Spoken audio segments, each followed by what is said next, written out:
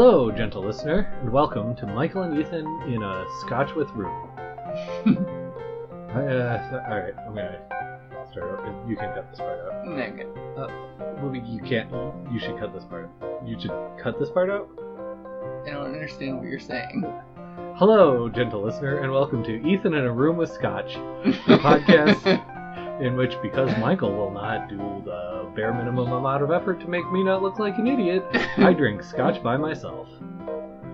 Okay, fine. It's Michael and Ethan in a room with Scotch, and I'm going to share the Scotch with Michael, even though he made me read this giant book that I hated, but maybe I didn't hate it as much as I think. But maybe I did. Maybe your own perception of yourself and the world around you is not the truth. Well, that's very postmodernist of you. Or just postmodern, I'm not sure.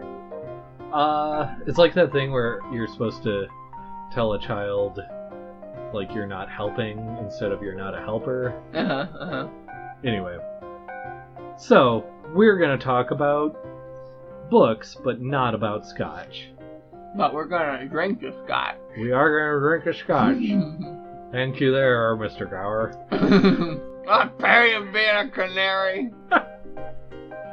I'm your host, Ethan Bartlett, and this is my guest, quote-unquote, Michael Lilienthal. Yeah, that's me. Was I quoting guest, or was I quoting Michael Lilienthal? Who knows?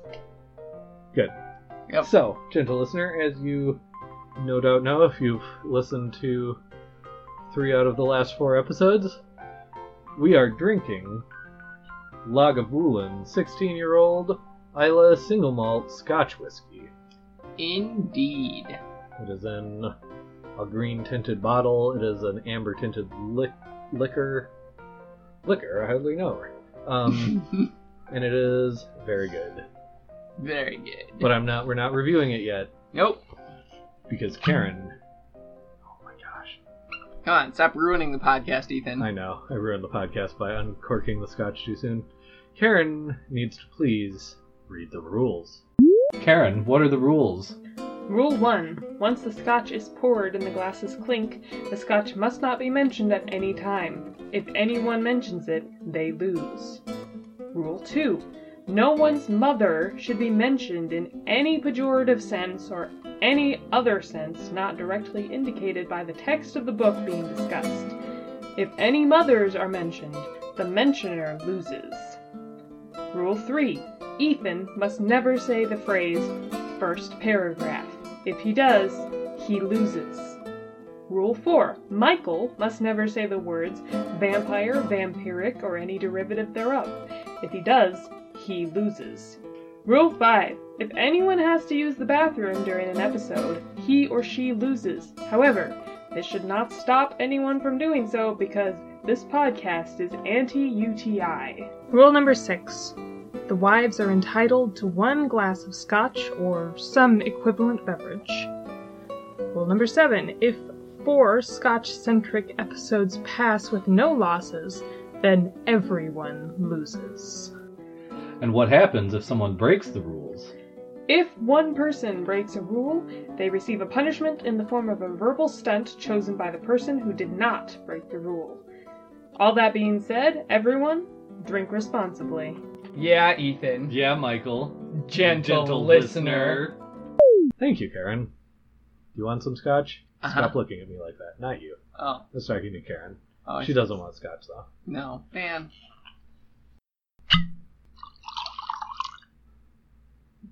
Danke. Bitte. Ha, I know German, too. Whoa! Didn't see that coming. You did not see that coming? Nope. That was a Nazi joke. Oh, I see. Or did I not see? No! Ha-ha! Recovered from that one. Quite, I thought I was gonna think of another German pun, but I didn't. Too close to English. Too close to English? The German language, yeah. That's why I didn't think of it. Yeah. What are we doing? This podcast. What is even this show? I don't know. I guess we have to clink glasses so that the rules go into effect. Yeah. And remember, gentle listener, with our newly added rule for this, our 4th season, if Michael doesn't man up and lose by the end of this episode, we both lose. And does anyone really want to see that? I think they all do. Shoot. Roast. L'chaim.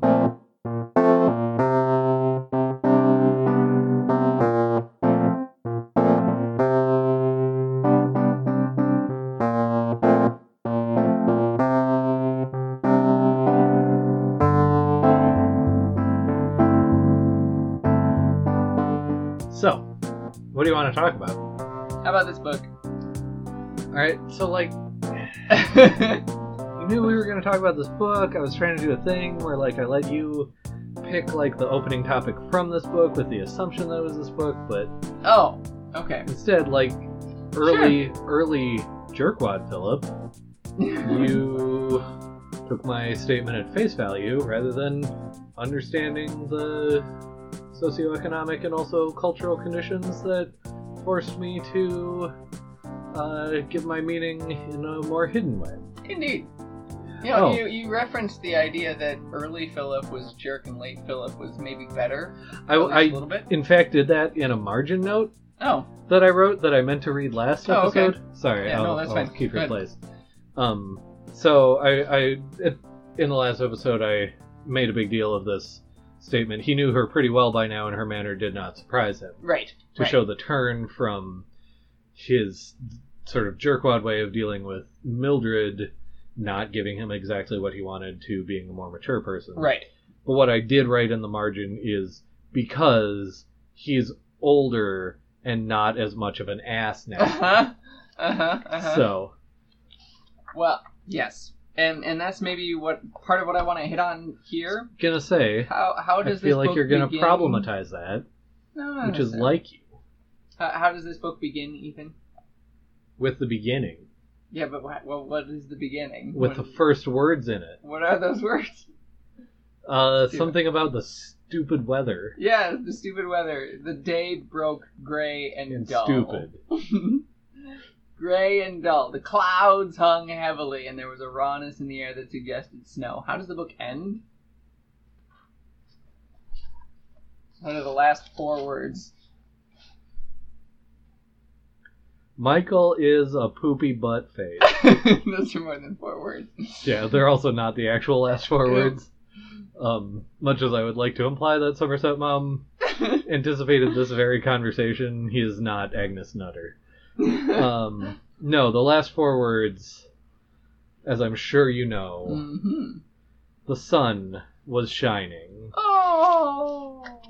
And that is, you know, as much as I did physically throw this book across the room on at least 1 to 2 occasions, that is an example of why I have not nor will I argue that Malm is a bad writer who doesn't know exactly what he's doing. Mm-hmm. Because I mentioned in the first episode that you are super not supposed to begin a novel with the weather. Mm-hmm.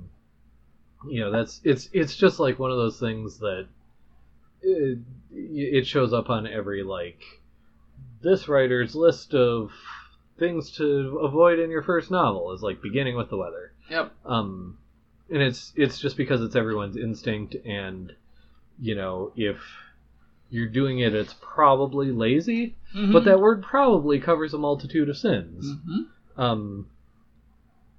And so yeah, I did not catch it, having read it, but now that you point it out, yeah, Yep. that's just further evidence that Mom knew exactly what he was doing with that opening and closing. He very much did. And there's an interesting relationship that Philip has with the sun throughout Oh, the novel. I didn't catch that at all. Please elaborate. There's a point, the one that is really striking to me is when he is in the South and it's nearing the end of his kind of apprenticeship there with Sure. Dr. South.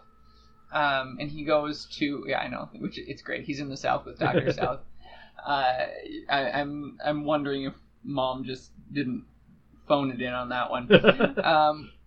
But he goes out on a visit with a patient, and gets back home much later than Dr. South was expecting him. Right. And he asks him what took him so long. He says, Philip says, I stopped to look at the sunrise, or look at the sunset. Oh. On the way home. And then after a little while, Dr. South says, why did you look at the sunset? Philip says, because I was happy. And there is that relationship that you would almost expect, that sunlight is a symbol of happiness for Philip. And that you can see that all over. There are other places too, and I don't have my copy in front of me where I noted those various places, but there are numerous times when, if it's dark out, if it's cloudy, he's in a much darker place. Oh, interesting. It's so he has seasonal affective disorder. Kind of, the yeah. thesis you're propounding here. More or less, yeah, but in a literary sense. Yeah, the weather does present Philip in a lot of ways, especially with the attitude of the sun. Like it's at nighttime when he interacts in the worst ways with Mildred. When he finds her out at night, and it's at night when his impulses are most difficult to control. Sure. That's when he goes and follows Mildred, for one. Sure. And that's also when he's even walking with Sally at the end. Sure. Before they wind up getting married, he is walking along with her, and then takes her into the bushes to do what they do. What is that? What do they do in the bushes? Mom never told me, so I don't know. Your mom never told you what people do in the bushes? You just lost! Oh my god! Yes! Oh. Yes! Oh, I'm so happy! I'm sort of okay with it, though. I'm so happy! Because I did, and I'm going to say I'm not losing again, because this is just reiterating, I did get to say your mom never told you what people do in the bushes. You did. You did get to do that. Alright, we'll punish you at the end. Oh, I'm so happy. I'm so mad. I'm so happy. Because we've gone 4 entire episode runs without either of us losing. Oh. Yes. Oh, I'm so pleased. Anyway, so yes. Speaking of what people do in the bushes. Which, that itself is interesting too, and it's just Mom being a product of his time that, the sex scenes are not explicit, but you know exactly what's happening. Right. And I would argue, perhaps even more explicit than people at his time would have liked. Well, see, that's an interesting thought, because D.H. Lawrence did write at the same time, like within... That's true. I forget when Lady Chatterley's Lover came out, but it was within, I want to say, 5 to 10 years on either side of 1915. Yeah.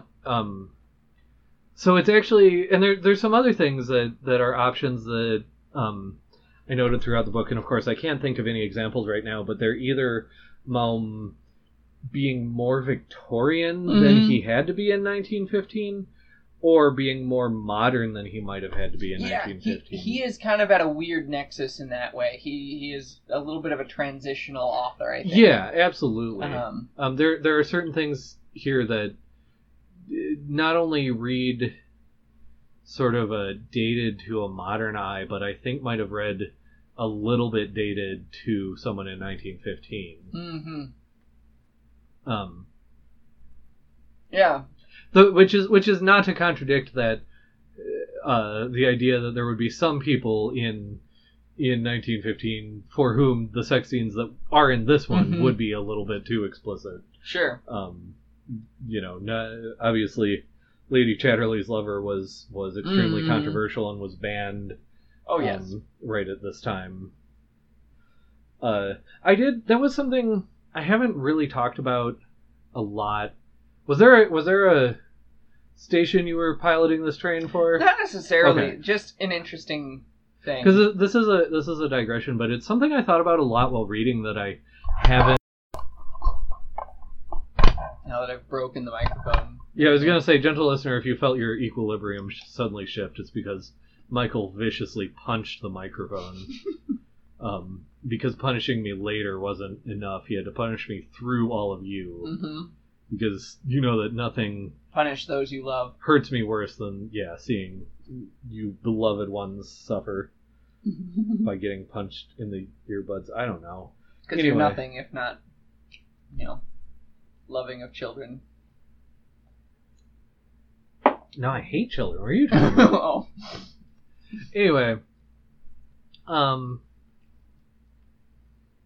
What were you saying? oh, so yeah, there's always, I was digressing from my digression to say there's always like one thing that I'm thinking about the entire time I read a book for one of these shows Mm-hmm. that does not show up in Oh, the sure. actual episode.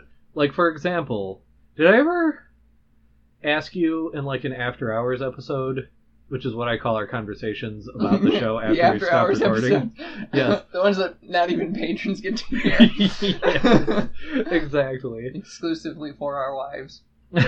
Sometimes not even for them, Mm-hmm. especially if you count whether they're paying attention or not. Uh-huh. Mm-hmm. What rhetorical device Don Quixote is the most fond of? That also Hamlet is the most fond of? Maybe. I something about that sounds familiar. Okay, I think I may have asked it of you, but it may have been, again, truly After Hours in the sense of after a 4-episode run. Right. And you know what that would mean. Mm-hmm. But yeah, Don Quixote and also Hamlet were very fond of the Hendiades. Yes, that's right. Where, for the gentle listeners' edification here, the Hendiades is a fairly rare rhetorical device where you say the same thing with an and in between, but you use synonyms. So instead of like lots and lots, you might say like many and lots or something. Mm-hmm. The only one I can think of right now is Hamlet saying the book and volume of my brain. Mm-hmm. So you have book and you have volume, which volume is just another word for book, and it sets up this like tension of like you're saying the same thing but you're saying it differently, so your denotations are the same but your connotations are different. Yep. And I wanted to talk all about that in the Don Quixote episodes, but even though we spent 4 and sort of technically 5 episodes on that, Oh. I don't know why I said 5 just now. Why did you say that? I don't know, it's weird. It was like I got a transmission from another dimension. Anyway, I never managed to bring that up. And anyway, a thing I did think about this entire time reading of Human Bondage is how transitional of a writer, to use your phrase from a couple minutes ago, that Malm is. Because, in some way, like, if you told someone that this novel had been written in, say, 1880, like, smack dab in the middle of the Gilded Age, like the Victorian Age, probably, unless they were very astute about catching certain very specific historical references, probably it wouldn't occur to them to question it. Sure. Based on most of the style and the stuff in this novel. But you have to keep in mind, this is, within 5 to 10 years of Hemingway. This is like Ulysses is released in 1920, 5 years later. Right. Excuse me. This is almost as if, man, I don't even know. Almost as if someone in the 1950s had like made a silent film in some ways. Okay. That's maybe a bit of a strained analogy, but no, but I get it. Like, he does kind of back himself up to the Victorian era, which part of it might be that a lot of the plot takes place in that era. Yeah. That Philip lives through the end of that. Yeah. Yeah. So. Yeah, no, and especially with some of those references to Madame Bovary, potentially to Goethe, certainly to La Boheme. Yeah. they're all very much Victorian cultural touchstones. Mm-hmm. So it's not surprising, and it's certainly not inappropriate. No. But it's interesting because I guess first until I read the foreword, and then until you pointed out the sort of spareness and almost like workmanlike nature of the prose, Mm-hmm. I had thought of it as very Victorian. Sure. I don't think it is on a prose level. Like if you analyzed a sentence from Maugham up against, say, a sentence from Dickens, or even Twain at some of his more florid sentences, I think Maugham would come out sounding on a sentence level much more modern. But I think that the beats, the amount of time he spends on elements, especially like inner monologue and thoughts and philosophy, as well as just purely the weight of his paragraphs, where he has, page and a half long paragraphs. I think all of those things are much more Victorian. I can see that, definitely. Yeah, I don't know. I think that's something that I could research more and be more interested to look into. I mean, we were always taught as like undergraduate English majors that like you read a novel the first time sort of just for pleasure, you just sort of let it wash over you, and you read it the second time to like do all of your analysis work, right? Mm-hmm. Which is obviously definitely what we did with all of our novels when we were undergraduates.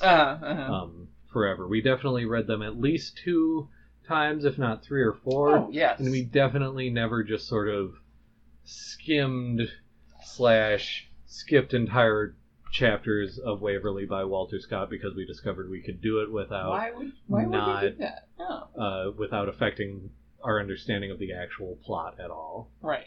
None of those are things we did. No. Yeah. But anyway, I personally, like, at this point, having done the masters and all that garbage, I can pretty much do like a for pleasure reading and an analysis reading sort of side by side on a first read of a book. Sure. I certainly won't catch everything, especially the denser that an author is. But the one thing I can't do on a first read is analyze for like sentence structure. Yeah. Unless I stop and just do it without paying attention to anything else. Right. Yeah, and that'd be something where it would have to be striking enough to make me pause and say, okay, I want to look at this for a little bit. Yeah. Which, like, I'll on a first read, if a book is interesting enough that way, I will do that. Sure. But it's definitely a code switch thing. Like, if I'm tearing apart the sentence structure, that's all I'm doing at a given point, and I'm not doing even any of the other analysis, let alone sort of taking in the story holistically. Sure. Yeah. I don't know, did you have any more you wanted to say about that? Sentence structures, style, and nothing things? occurs to me. Can I divert this podcast for a minute into Names with Michael? Yes, please. Names. Names with Michael.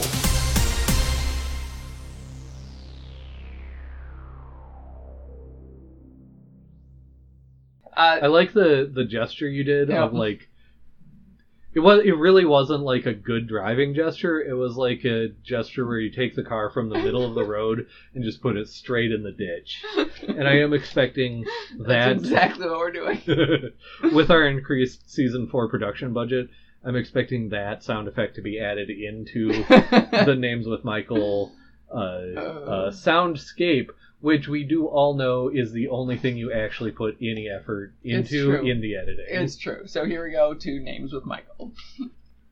This will be a brief-ish Names with Michael. I mostly want to focus on the name of our main character. What is our main character's name, Ethan? Mildred Leworst. Which is Mildred Leworst. Names with Ethan, French for Mildred, who is the worst. Yeah, very good. No, Philip Carey. Yes. This whole book is of human bondage, And the last name is specifically the one that's especially notable here. As a slight I'm not going aside, to ignore Philip, but yeah. How many people do you think we will get accidentally listening to any of these episodes thinking it's a 50 Shades of Grey podcast? Oh no! Oh no! If you did that and you're this far in, actually that's real impressive. That is really Because impressive. you've gone 3.5 hours holding out hope. And also we are sorry. We should have thought to mention Of Human Bondage is the secret sequel to 50 Shades of Grey in this series. Which I already did, call Of Human Bondage a Twilight book. You did. So that, I feel like, draws We're like a kind of circle. full circle considering- on that one. Yeah. Yeah. Full, awful circle. Yes.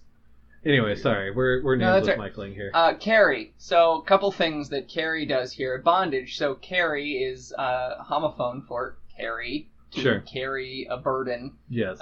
in the bondage like a slave. But also, carry includes the word care.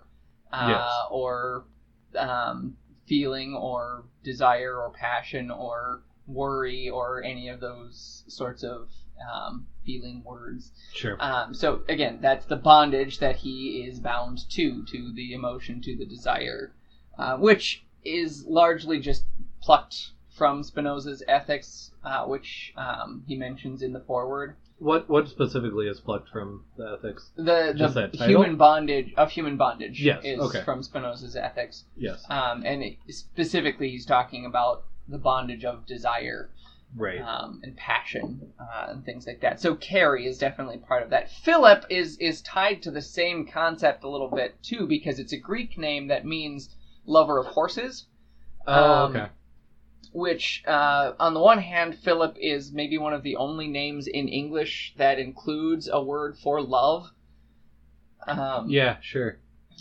So there's that with the Phil, but then the hip part, the horse part, is a beast of burden. Sure. So there's all that. Do you think there's any significance to the biblical Philip? Maybe Did I don't know. Did you like, think about that at all? Not necessarily, because he's one of the quote unquote lesser apostles. Sure. I was just wondering if there was any one characteristic or anything. Not that I'm aware of. Because that's just what I always think about anytime I reach an apostle name. Oh, sure. If someone's name is Thomas, I assume that they're gonna doubt someone. Doubt something. Yeah. Yeah. Yeah. But no, nothing that I know of necessarily. So the other thing that I thought of while you were saying this is just, and I have no idea if this is anything, but it's that homophone Philip, Fillip, Okay. which is specifically a word for sort of striking a horse with a short whip, the kind that jockeys use. Yeah, I know what you're talking about. But to that striking motion, I believe is called a Philip. And it if I was to go anywhere with that idea, it would just be, to think that he. So again, you said horse in your own. Yep. The idea of a horse with blinders, someone being led along a certain path without being able to turn aside. Yeah, absolutely, and I think that's definitely valid to look at with all of this, and Sure. We noticed too that the earlier version of this book was about a character named Stephen Carey, Right. Which that's another biblical name, Stephen, Right. who was stoned for ridiculing the Pharisees and their Phariseeism. Yeah. Um, He's sort of considered the first martyr, right? Yep. Yeah. Which is, again, I mean, we're in Names with Michael, so yeah. I was about to say maybe I'm reading too much into this name, but here in this zone, that's impossible. Nope. But again, what we talked about, I think last episode, this idea that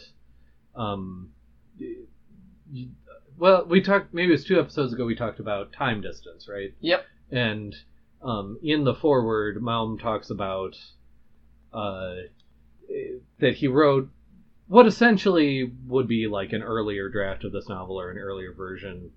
But he said it, and he tried to get it published, and he said it was rejected, and he said that was the best possible thing because the version that exists of Human Bondage is a much better novel. Mm-hmm.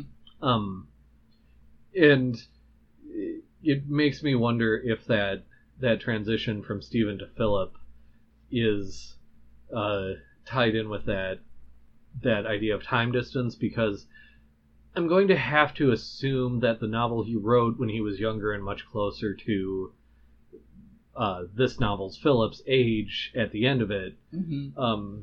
He was much less reflective, much less able to sort of get any distance, and so his self-conception may have been much more martyrous. Sure. Within the last like 5 pages or whatever of this novel, Philip goes through that where he says, well, Sally's pregnant, so self-sacrifice, rapturous, whatever, Yeah. reflections on self-sacrifice. But then within the next like 2 pages, he says, well, no, it wasn't self-sacrifice. He wanted this, right? Mm-hmm. And it makes me wonder if the earlier version of this novel would have cut off with that self-sacrifice passage. And Like, that's what he's done. That's where he's gone, and that it's that like humbling that comes Yeah. with age. Well, That maybe he's a lesser apostle now. yeah. Who Sure. doesn't have to have that like sheen of martyrdom Sure. on him. Well, it occurs to me too that there's another character in the Bible who said, "Father, forgive them, for they know not what they do," and that's Stephen. Wow, Yeah. that's interesting.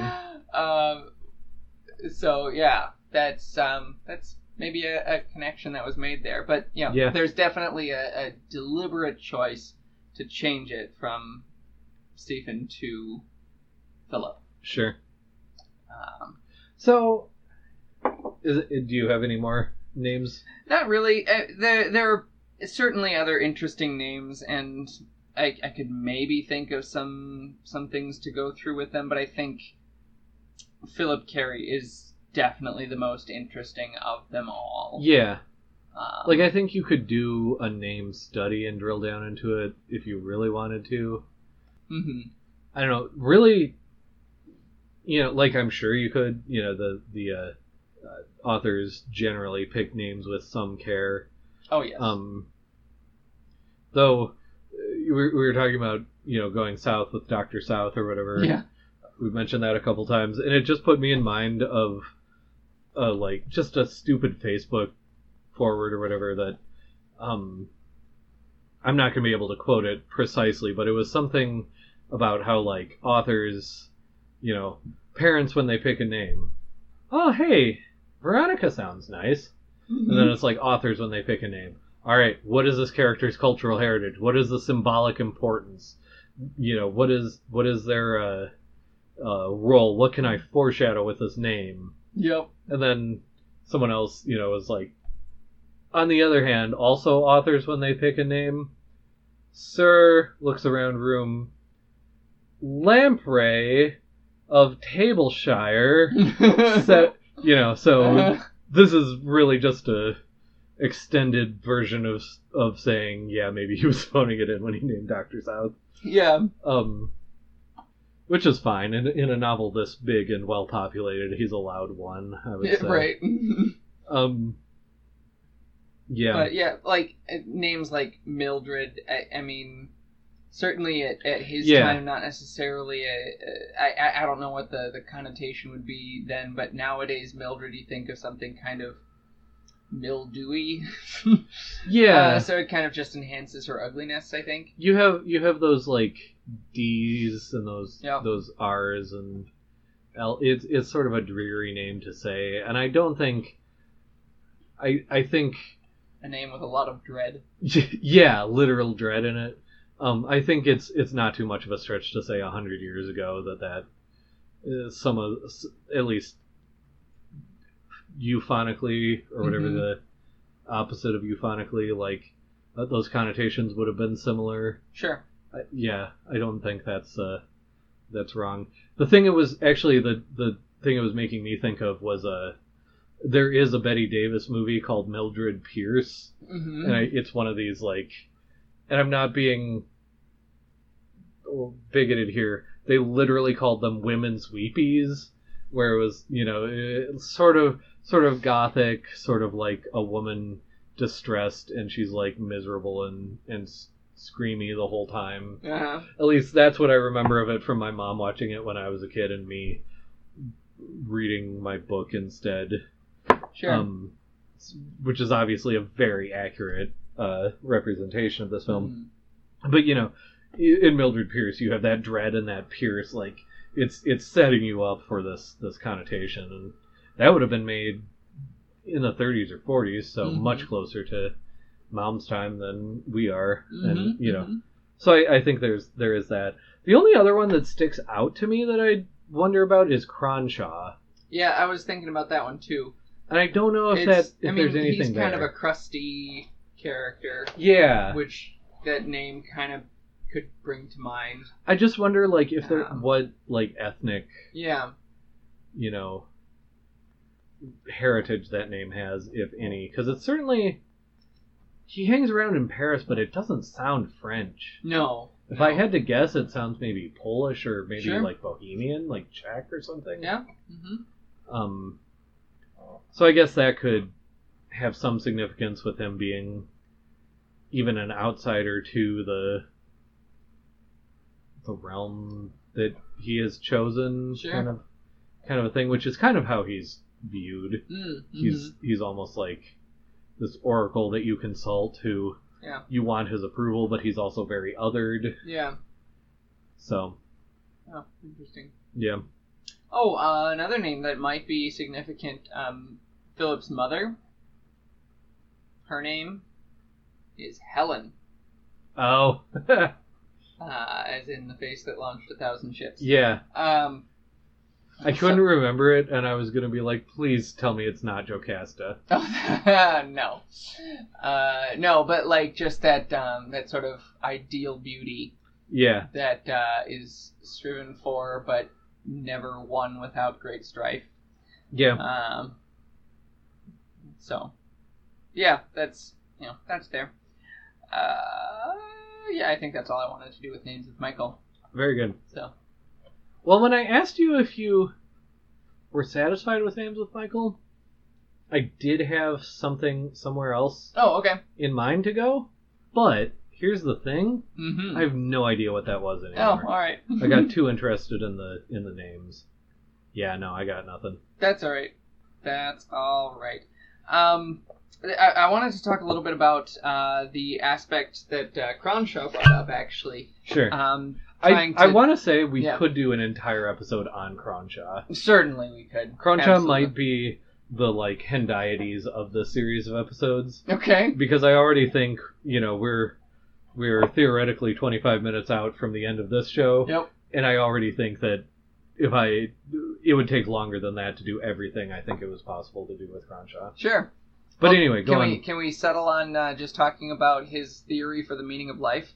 Yes, Um, which again we could do 25 minutes on, we but, certainly could. but please let me stop interrupting you. Well, he tells Philip that the meaning of life can be found in a Persian rug, Yes. and says that he can't tell him what it means, but Philip has to find it for himself. Yes, Um, because Cronshaw is a jerk. he is a huge jerk, big old butt. Yeah, so Philip ultimately comes and settles down on the idea that it's meaningless. Yes. He settles into a nihilism Yeah. about life. And the Persian rug fits that picture because it's just a thing that is made and beauty is put into it, but it doesn't really matter. Yeah. It's something that you're going to walk on and sit on and whatever. Yeah. It doesn't matter that it looks nice, but that is what matters. That's all that matters. Then, Yeah. is that you put beauty into it. Right. And that's kind of Do you think Philip is right? Do you think he hit what Cronshaw was getting at? In a sense, yes. And in another sense, no. Okay. Because I think... I'm trying to decide how much of an idiot I want to potentially make myself sound like. Because I know a little bit about Persian art and Persian rugs, but not very much at all. Sure. But I want to say that the patterns on a Persian rug are historically meant to be abstract. Yeah. Because they express something that can only be expressed abstractly. Sure. And I don't know how much credibility this has, or if I'm giving Mom too much credit, but it's almost Dadaist in a sense, that I feel that what Cronshaw meant is that if you can express it, you're wrong. Oh, okay. That the meaning of life, if that phrase has any meaning in itself or has any is not an illusion, that as soon as you try to delineate it, as soon as you try to sort of box it in, which is all that words do, is they build boxes and make boxes, that you don't have the meaning again anymore. Sure. That's how I always summarize Dadaism to people who don't know anything about it, for better or for worse. Probably for worse, but my summary is just that if you understand it, you don't understand it. Sure. And so to me, like, that's what Cronshaw was getting at, which the way that Philip expresses it is probably the closest you can get to expressing it in words. Sure. But it's still wrong. Yeah. And again, this, I don't know, I honestly don't know how much of that is me reading my own sort of extracurricular experience and readings into this novel and into what Cronshaw said. Yeah. Versus actually being able to back that up with the text. But that's like where I go with it sort of instinctively. Yeah. Sure. And I wasn't necessarily trying to trap you with it either. I honestly don't know what I think. I think the way Philip comes about that answer is too easy. Yes. That the way it's set up, it that can't be the correct answer. Because, like you say, it's something that Cronshaw could have just told him. Right. It's something that could have been expressed, and so why wouldn't he just say it? Yeah. Maybe a simpler version of what I was trying to say is the idea that the meaning is the search for the meaning. Sure. But again, if it's that, Cronshaw could have just told him. Yep. That's, saying too much. Perhaps. Yeah, exactly. But no, it's an interesting aspect of Cronshaw's character. Yeah. Maybe just the idea that, like, to say the meaning is the search for the meaning is too simplistic, but the idea is that if you were to have this Persian rug and to put it up on your wall and to search for meaning in it every day and to find a different one, that would be the actual meaning. Okay. In other words, to never sort of get complacent and stop looking. Sure. Yeah, is probably the closest that I can get to that. Philip's kind of revelation about this too, whether it's what Cronshaw was getting at or not, happens around the same time he walks by the Thames. I think it's the Thames. Yeah. And the river is rolling, and that strikes him as also illustrative of the nihilism of life. Right. That, it's moving along. It just shows that everything changes and nothing matters. Which, of course, goes back to Greek philosophy before Socrates. Yep. I know who you're talking about. I would be really smart if I could actually make this reference right now. Heraclitus, maybe? Maybe. I can't remember exactly. One of the few, like, pre-Socratic Greek philosophers. In fact, two. Yeah, there are a couple that have done the same thing. And they were both pre-Socratics. Two of the pre-Socratic Greek philosophers used the rolling of a river as a metaphor for life. Yep. Mm-hmm. The one said you can never step into the same river twice because the river has run and washed itself away. And then the second one, like, one-upped him and said you can never step into the same river once. Yep. Which, I have listened recently to the History of Philosophy podcast, which is great. And that, from what I understand from that, that's a too simplistic version of both of what those philosophers said. Sure. But I can't remember the not simplistic version, so we're going to go with this one. Right, just go listen to that podcast. Yeah. The History of Philosophy Without Any Gaps. Yep. Such a good name for a podcast run by a philosopher. Mm-hmm. Mm-hmm. So good. But, what was interesting to me about that section when he analyzes life as the river is it's shortly after that he finds himself in the south by the sea. Oh, sure. And where does the river go? Right.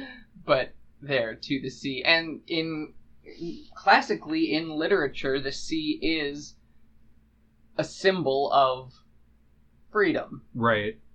The whole book has been about bondage. The sea is where there's freedom. Right. And so the river is flowing, and he's been flowing. He's been this rolling stone gathering no moss, continually changing, continually going through life until he does finally settle in this freedom of this ocean. Right. And I think there is meaning for him, because there in the ocean, he's not just striving to find meaning. He's settled with the wife, with children, with a career. Right. He's calmed down Yeah. a good deal. Yeah. And found that freedom there. Yeah, which it occurred to me as you were saying this is almost a very British version of the metaphor. Sure. Just in the sense that, you know, the English and British national identity is the fact that they're circumscribed by the sea. Yep. Continental identities are much more associated with rivers and not necessarily with the sea. Sure. Whereas there's always, in the British consciousness, there's always the sense that the sea is just surrounding them. Yep. I feel like I could write a master's thesis on that set of statements, but I don't have anything more profound that comes immediately to mind. Well, I think it's certainly in this book. Yeah. Yeah. The crossing even and the recrossing of the sea. Yeah. So I had two things I wanted to as briefly as possible mention before we're out here. I can't remember what one of them was. So I'm going to just go into the other one quick. So the young woman that he has his weird thing with in art school. Fanny Price. Thank you. Fanny Price.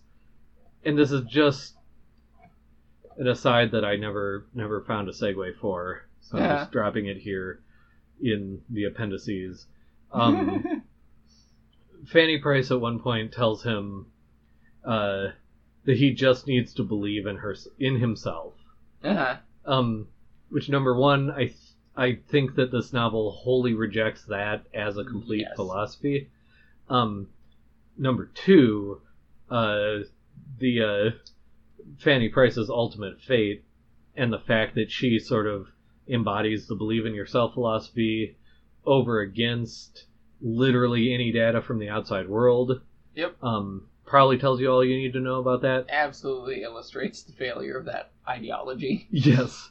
But number three, it reminded me of a passage from G.K. Chesterton. I think it's in Orthodoxy, which is he calls it his spiritual autobiography, where he mentions that some like publisher that he knew was saying this platitude to him one day, that you just need to believe in yourself.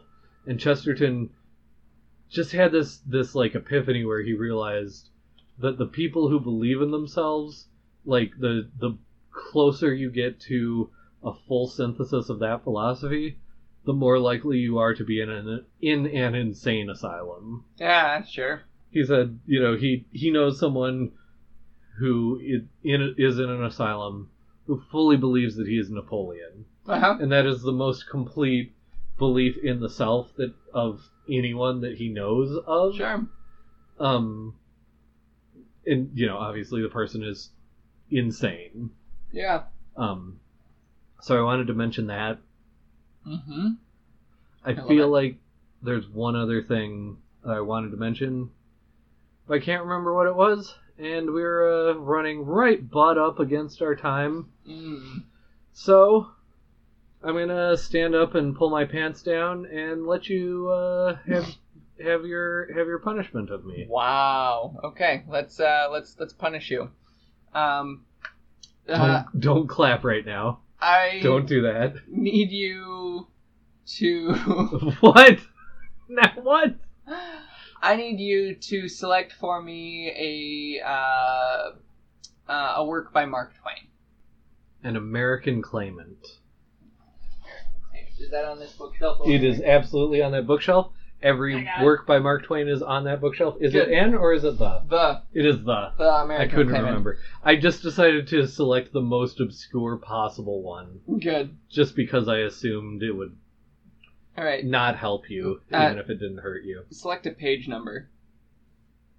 75. 75. All right. On page 75, Ethan, I would like you to start at the top and read the first. Let me see how long this paragraph is. It's dialogue, so it's pretty short. Go ahead and read half of the page.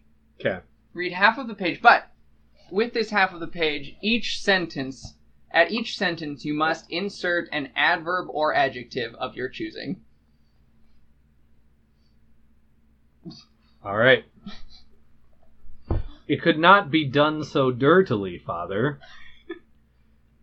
Each of the durned inscriptions would give the same name and the same facts and say he was under each and all of these monuments, and that would not answer at all. The Earl nestled uncomfortably, raggedly in his chair. No, he said. That is a dirty objection. That is a seriously dirty objection. I see no serious way out.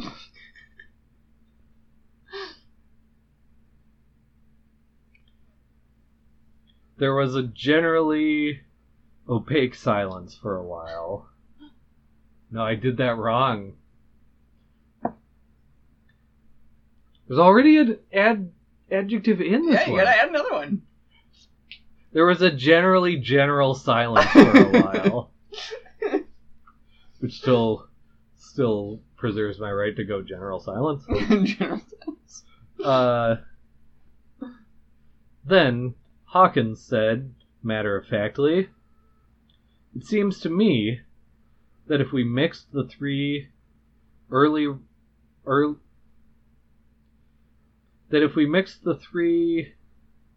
problematic ramifications together," the Earl grasped him by the hand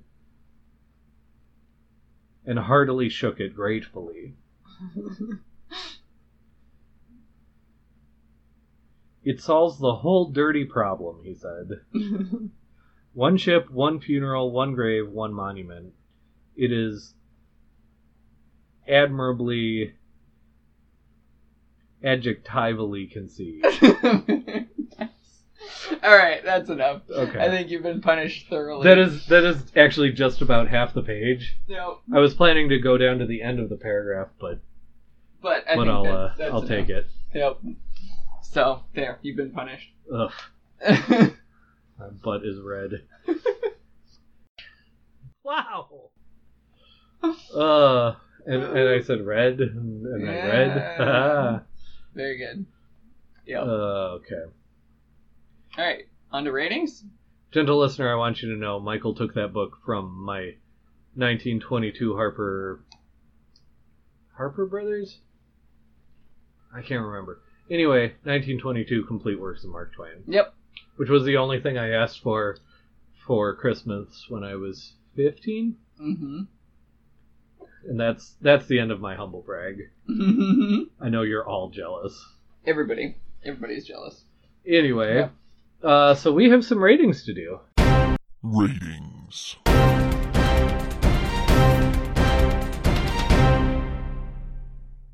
I'm scrolling. Michael will obviously edit this part out. Surely this part. So, first up, you must rate this scotch. Lagavulin 16. Yeah, I'm gonna give this 5 stars. I will always give Lagavulin 16 5 stars. It's amazing. It's so woody, so smoky, so utterly delicious. It's an every time scotch. It's something I could drink any day of the week and be perfectly happy. There's some sweet honey in there. There's some florals. There's some maybe citrus, some dark fruit. Subtly, but wood. Wood is mostly what I'm getting out of this, and it's a good, thick, deep, dark wood, and I love it. So, I'm going to give this scotch 4.5 stars. I honestly, from literally everything I knew about it, I expected to give it 5, and obviously 4.5 is, like, not that far off. No. And the only other scotch I've given 4.5 on this podcast is the Glenfodry that we had a few rounds ago. And which is interesting because, you know, Lagavulin is quite famous. This is an older scotch. The Glenfodry was a 12-year-old. And the thought that I kept having, because that was the only one that, like, in my mind, you know, I came up in my mind when I was drinking this one. Other than Lefroy's 10-year-old because of the intense smoky elements. But, and I had the thought that scotches, I think, fall into, especially like the better scotches, fall into 2 camps. And the one is like doing as much as possible and making them work together. And the other one is sort of doing less things, but doing them extremely well. Right. And I think the Glenfodry did the first one really well, where it was just like so much going on, so interesting. Whereas this Lagavulin does, I would say maybe like 4 or 5 things, but it does them exquisitely. I will never be sorry to drink the scotch. I'm not sorry I paid the price that it was, which was less at the Total Wine that I bought it from, but it was more than other things would be at the Total Wine even. So, like, I'm not sorry for that. I would never be sorry to, you know, pay, like, a bar price for a pour of this scotch. And, yeah, so I love a lot of things. Like, to me, there was a lot of, like, wood smoke, which is interesting, because Lefroy, to me, which is, like, the other smokiest scotch I think I've ever had, tastes specifically of peat. And this was much more woody. Yes. They're both smoky, but very different smoke. Yeah, which I didn't expect. I expected it to be much more similar. And this one, there's like black pepper notes in it. Which I think is like part of that woody. Like, it almost tastes like if you grilled really good meat over a fire, and then you just drank, like, could turn through alchemy, you could turn the coals from that fire into scotch. It is almost meaty. Yeah, there's... And not necessarily that meat is the flavor, but it's got that sort of tone. Yeah, definitely a tone of meatiness. And there was, like... so yeah, it's got that wood, it's got that meaty... I did have some floral, even grassy stuff going on, which I love. What was the other one? There was another thing about it I was going to say. Oh, there's, like, at the same time as all of that, there's, like, caramel notes going on. And I did, like, I read... Where's my bottle? I didn't specifically detect honey, though honey, to me, I don't know, honey blends to Sure. me, so I don't always necessarily detect it. But that quote I read at the beginning of this episode, or the Yeah. last episode, someone presumably from the 18th century said, whiskey just as fine as new milk. Yeah. And to me, there was like a milky quality to it. Mm-hmm. I have one of my favorite rye whiskeys is I forget the New Holland Distilling, who also makes Dragon's Milk Stout. Yes. And they have a rye whiskey that they age in their Dragon's Milk barrel, so it's like in a milk stout. And there was one note in this Scotch that was exactly the same to me as the milky note that I pick up from that rye. Interesting. So I can see the milk thing, but to me that milk note goes much more into like caramel, or vanilla even. Sure. So, and those are obviously flavors that dance around the honey Yeah. realm. So like I could definitely see why you'd say honey. So yeah, obviously a lot going on here. Really, really good. Yeah, I don't know. I expected to meet my 5-star Scotch, and it didn't quite get there, but All right. still well worth the price of admission, well worth the journey. I respect that. Okay. So, Michael, how would you rate Of Human Bondage on a scale of buy, borrow, or forget about it? I am going to say borrow. And I'm going to say that specifically because that's how I first came to the book. I borrowed it from the library, read it, and loved it enough to thereafter seek it out whenever I was in a used bookstore to buy it. And I would expect... I wouldn't expect everybody to love it, but I would expect if you borrow it and get something out of it, it would be enough to make you want to read it again. And maybe then buy it, but not necessarily. You might be content borrowing it. So, that's where I'm going. Borrow. Because it is a big book, and if you really don't like it, it's a big book to have sitting on your shelf at home. So, borrow is what I'm saying. All right. So I'm gonna say borrow. And I'm gonna break Nat's heart by doing this, because he just wants us to fight. But it's interesting because I guess this is just in my head, but I would have assumed you would say buy at the beginning, and I definitely was prepared potentially to say forget about it. Okay. So it's interesting that we kind of met in the middle here. Yep. So here's my thing, and I have been saving this to the ratings portion to harp on a little bit, is that the reason that I threw it across the room twice, the reason that I skipped 40 pages, and the reason that I was prepared to say forget about it is all Mildred. And it's not just Mildred, as a person. I think she's a much more interesting character and deserves better than me throwing her across the room. But the Philip stuff that goes on with Mildred and the patterns that he gets into seem to recur over and over, and it just got to the point that I knew what was coming, and I was sick of it. And it's, there are certain, scenes that I see in dramatic works, like in TV or film, where a character is screaming, and I'm like, I know this is appropriate to the character that's been built here, but I don't want to sit here and listen to screaming. And I will turn a TV show off because of that. And that's a similar, mental place to where I was getting to the verge of just tossing this book for good. But what I'm going to say is I'm going to say borrow it.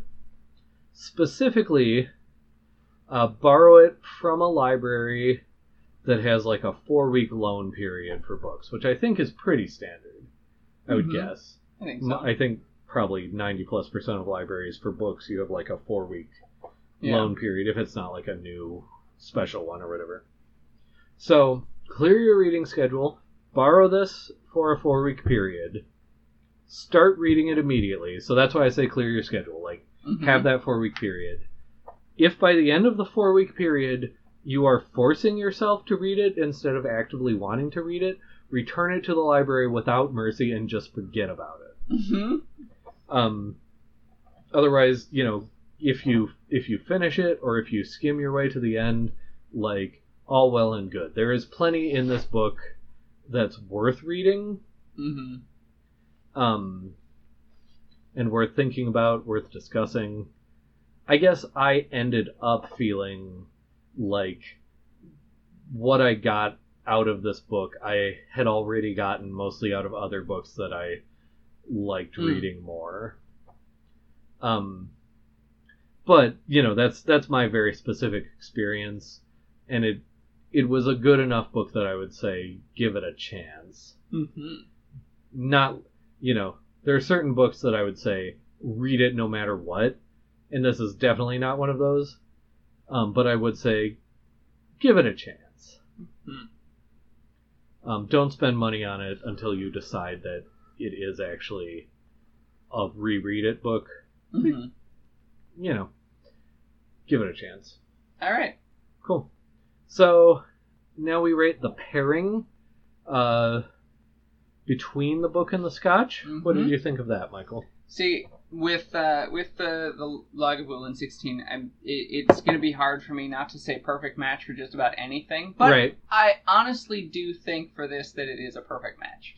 Yeah. Because it is just a good, dark, smoky Scotch to sit and feel things while you're drinking and reading this book.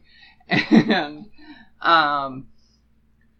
I think it is just, it's the perfect sort of sit in an old library in a mansion by the sea and drink this Scotch and read this book.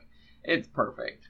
I tend to agree on this one. Yeah, like, I think it's a perfect match. Like, if you're going to read this book, preferably you would do it in an old English manor by the sea or a Scottish castle by the sea.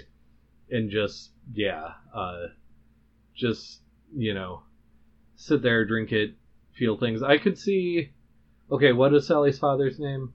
Athelney. Mr. Athelney. I could see Philip and Athelney, like, killing an afternoon drinking this exact Scotch. Yes. And with all of the stuff we said right towards the end here about, the sea being very symbolically important, this feels like a Scotch you drink, I guess, like we sort of both just said, like, by the sea. By the sea, yep. So all of that, it does make sense. If you're going to bother reading this book, this is the perfect Scotch to read it with. Absolutely. Cool. All right. Well, now that we've reached the end of this extremely long journey, now we introduce our next couple books for this show. Yes. Michael, would you like to do us the honor? I will. I'm bringing a book that is going to make us relevant. Ready to be relevant? You've brought the only book so far that has fostered a tweet by the author specifically showing that he read the book. Right. And that also he listens to the podcast. That's what I meant by read the book. He did write the book. He wrote it, so. He did presumably read it, but also, all I'm saying is you have made us the most relevant so far. So, here we go, more relevance. Underground Railroad by Colson Whitehead. Have you heard of this book? I've heard of the book. I've heard of the author. I don't know anything else about either of them. Colson Whitehead is kind of an up-and-coming author. He's had a lot of critical acclaim lately, and this is... I don't know if it's his most recent novel. It's maybe his second most. There might be another one that's more recent than this. But the conceit behind the Underground Railroad is that it's kind of alternate history where the Underground Railroad is literally a railroad. Oh, interesting. So, yeah. Struck me as very interesting. I thought about maybe looking at some of his other books, but I kept coming back to this one. Sure. I think I was introduced to him on either another podcast or on NPR, maybe. Sure. But I was immediately intrigued. and wanted to read this book. So I have not read it. I don't know anything more about it. But, yeah, we're going to take this journey together. Excellent. On a railroad. Got on it. A railroad. Is this for me? Yes, that's for you. Thank you. I have one for you. And it's interesting that... So, we're going to be two white boys talking about, like, the black experience in America. Yes. Which is going to just get us, like, into all sorts of trouble. So much trouble. And it's interesting that you went there. Okay. Because my book for us now is about the Native American experience. What? In America. With the United States of America and all. Uh-huh. So, this is a book. It's called Oklahanali. So it's by an author named R.A. Lafferty. And I was introduced to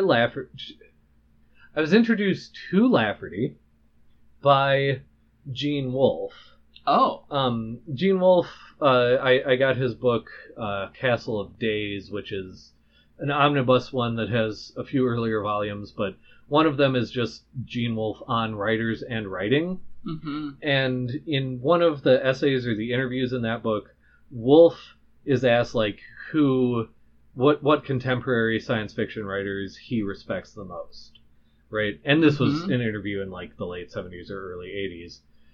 But one of the first names to his lips in that was R.A. Lafferty, which prompted me to go on sort of a Lafferty spree.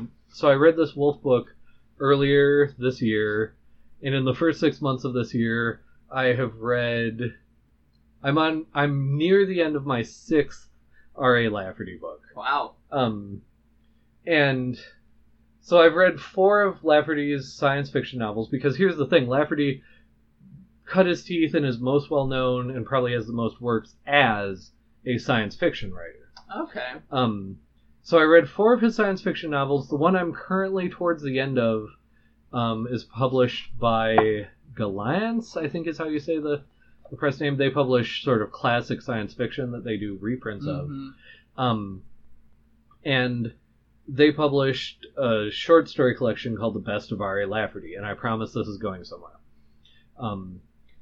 So in this collection, Neil Gaiman wrote, like, the general introduction, but then they have well over a dozen, like, well-known, respected science fiction writers writing introductions to each individual story in this collection, right? Mm-hmm. More than one of them said that Oklahanali is probably R.A. Lafferty's best book, and at least one of them said it deserves to stand as one of the great American novels alongside The Adventures of Huckleberry Finn and The Great Gatsby. Awesome. Now, here's the thing. Oklahanali is a straight-up historical fiction. Huh. It is not science fictional in the least. At least on a surface level, and we'll talk about how it may be on a deeper level. So Oklahanali was a real person. He was a chief of the Choctaws, and he was born at the exact right point in history for his life to span sort of the first encounters of the Choctaw with the white influx into the American continent, through the Trail of Tears, through to sort of the flourishing of, or the second flourishing of Choctaw civilization before the Civil War, to that civilization being wiped out as a result of the Civil War. Like, he saw all of the major, like, events in Choctaw history in the 19th century. Mm-hmm. And so this is Lafferty's, fictionalized biography of this man. And Lafferty spent most of his life in Oklahoma, which is sort of central to what used to be called the Indian Territories, where a lot of the Trail of Tears, the tribes that went on the Trail of Tears got relocated. So this is even though R.A. Lafferty is a white guy, this is very much in the experience of the place that Lafferty found himself. Okay. And I read this book a few months ago, and I have not been able to get it out of my head. Oh, okay. I think I have thought about it every day since I finished it. Nice. And I needed to reread it, and what better venue to do it than forcing you to also reread it with me. Right.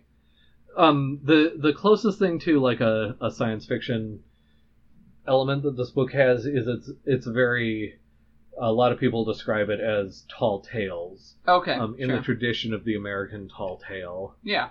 And again, whether that's true or not is debatable.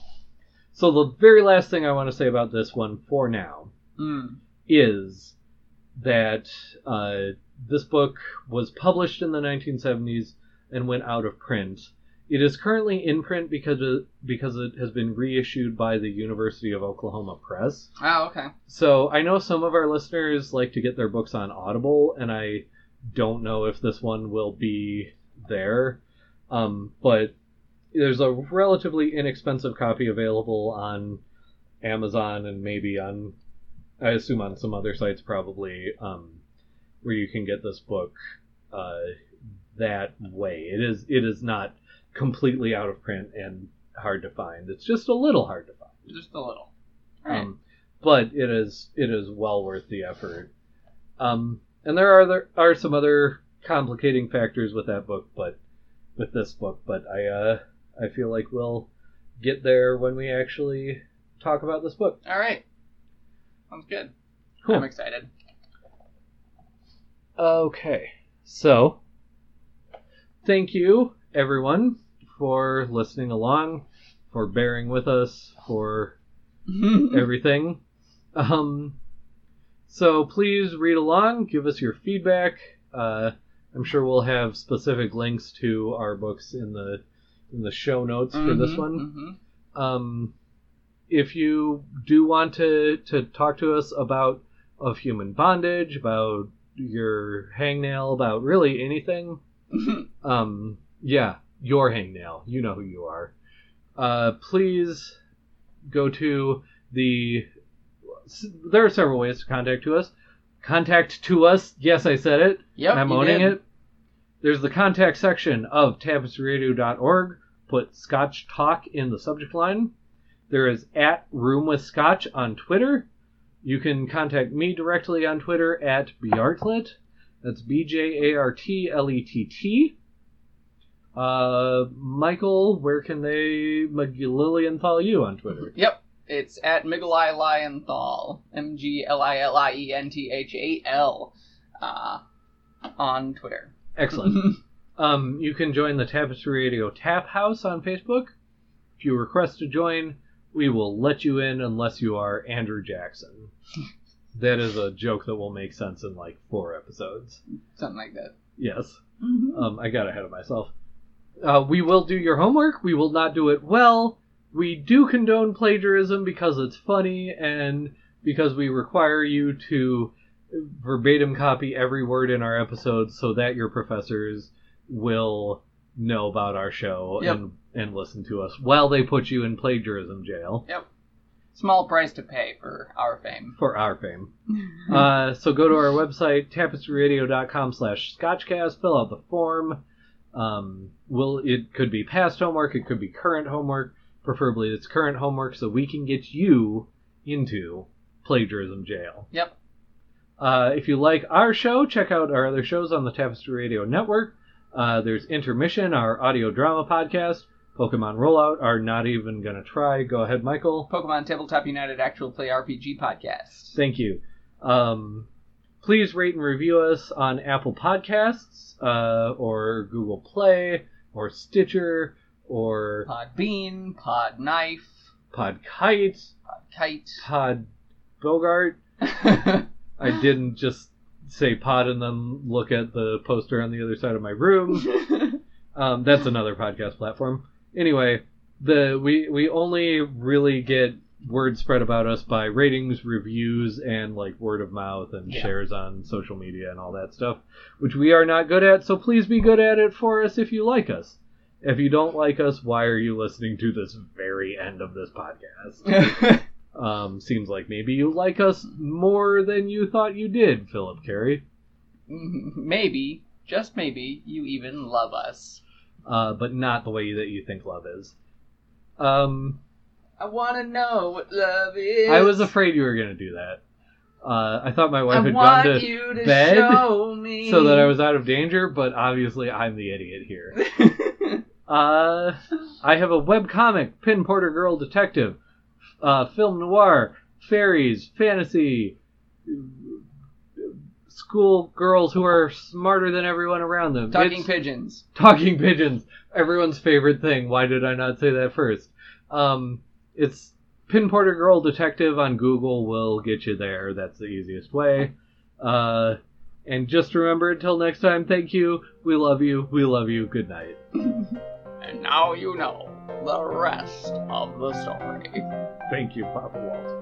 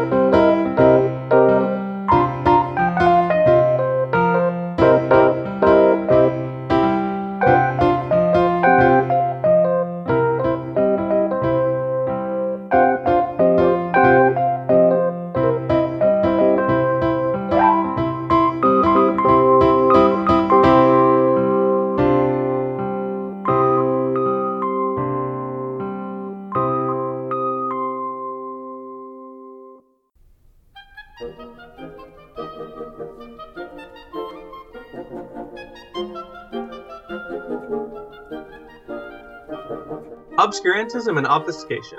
Orally observed, gentle listener. Gentle listener. Gentle listener. Gentle listener. Obviated objects of oblivion. Obambulating about. Offered unto you. Offered unto you. Offered unto you. In the Tapestry Radio Network. TapestryRadio.org. From our fancy to yours.